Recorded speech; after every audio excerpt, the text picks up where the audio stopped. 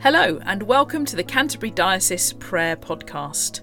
It's Friday the 22nd of April today, and in our calendar of prayer we continue our journey round the Ospringe Deanery.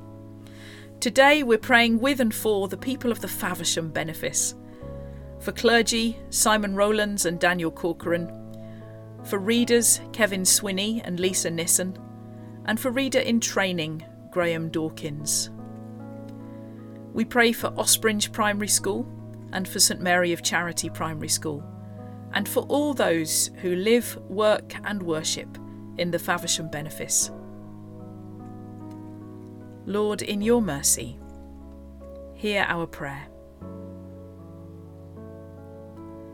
We join with the Worldwide Anglican Communion today to pray for the Diocese of Lafia in the Abuja province of the Church of Nigeria. Lord, in your mercy, hear our prayer. We close our time of prayer with a collect for Easter. Lord of all life and power, who through the mighty resurrection of your Son overcame the old order of sin and death, to make all things new in him, grant that we, being dead to sin and alive to you in Jesus Christ, may reign with him in glory. To whom, with you and the Holy Spirit, be praise and honour, glory and might, now and in all eternity. Amen.